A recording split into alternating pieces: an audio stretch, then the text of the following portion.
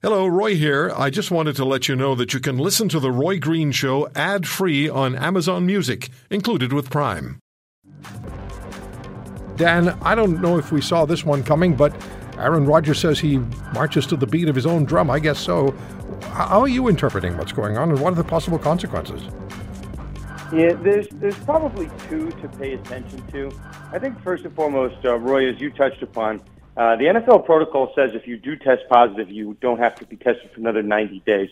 I'm not aware one way or the other if you still have to go through the normal, we'll say unvaccinated protocol, which, as Aaron Rodgers explained in his interview, is very invasive, involves, for better or for worse. I think the NFL is sending a message that life is going to be a little bit more difficult for unvaccinated players in their day-to-day business. So certainly you don't have to be tested for 90 days, but I think to Aaron's point that he's making in his SiriusXM interview, I think he's still going to have to go through a lot more on a day-to-day basis than a vaccinated player. That said, Roy, I think the other thing that people should pay attention to is possible discipline on behalf of the Green Bay Packers. Aaron Rodgers applied for an exemption back in August to the NFL and was denied. At least according to reports, the Packers were aware of his denial, but there were still certain things that he was not following with respect to the unvaccinated protocol, specifically wearing masks at press conferences. So that's why, Roy, people got the impression that he was vaccinated, between that immunized comment and not wearing a mask at his press conferences, which other unvaccinated players had to do. So I think there could be some discipline here on behalf of Rodgers and also on the Green Bay Packers.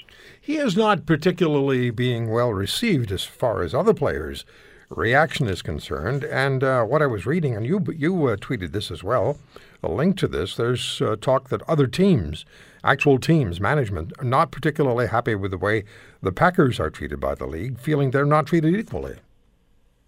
Yeah, well, that's what it seems like, right? Aaron Rodgers is the MVP of the National Football League. He's one of the most visible players, and it looks like, for better for worse, and we'll see what comes of it from Green Bay Packers HQ, that they kind of let him slide, right? His whole platform, and if you listen to his SiriusXM interview, that he doesn't agree with the NFL's protocol with respect to the masking of unvaccinated players. He just doesn't think it is fair and is just. So he, if you listen to his interview, he cites Martin Luther King, the late Martin Luther King, and saying that he didn't feel that rule was just, so he decided not to follow it. Last year there were a lot of penalties weighed on teams like the Tennessee Titans and other teams that didn't follow COVID protocol. And if your star player is not following COVID protocol, that certainly sends a message for better or for worse. And I think it's a fair report that teams are out there saying that why aren't the Packers being disciplined if they're maybe knowingly allowing their star player to get away with something. So, yeah, I think that's totally fair. And in this day and age, everyone knows what the rules are. And if you're a quarterback or any player decides not to follow them knowingly, certainly I think that sends the wrong message for the NFL if they're trying to play it safe and send the right message to their fans. Dan, are there any implications here beyond the sport, beyond the NFL, beyond Aaron Rodgers, or maybe not beyond Aaron Rodgers, but beyond the NFLPA, legal considerations potentially? If you listened, again, the interview, it was 45 minutes, it was long, right? Aaron just got the floor. He mentioned something that we should pay attention to. He mentioned that he didn't agree to this COVID policy, that was a policy agreed to by the NFLPA, that he didn't sign anything. So, it's not necessarily going to be a lawsuit, right? Potentially, maybe Aaron wants to file some type of grievance. You did hear that he filed an appeal as to the NFL when they denied his exemption policy. But he doesn't seem to be so happy with his union for agreeing to that policy.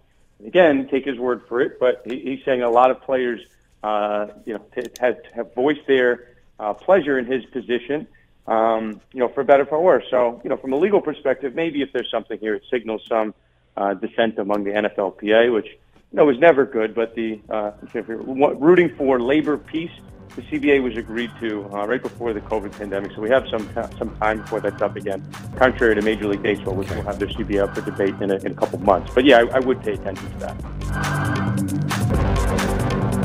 If you want to hear more, subscribe to The Roy Green Show on Apple Podcasts, Google Podcasts, Spotify, Stitcher, or wherever you find your favorites. And if you like what you hear, leave us a review and tell a friend. I'm Roy Green.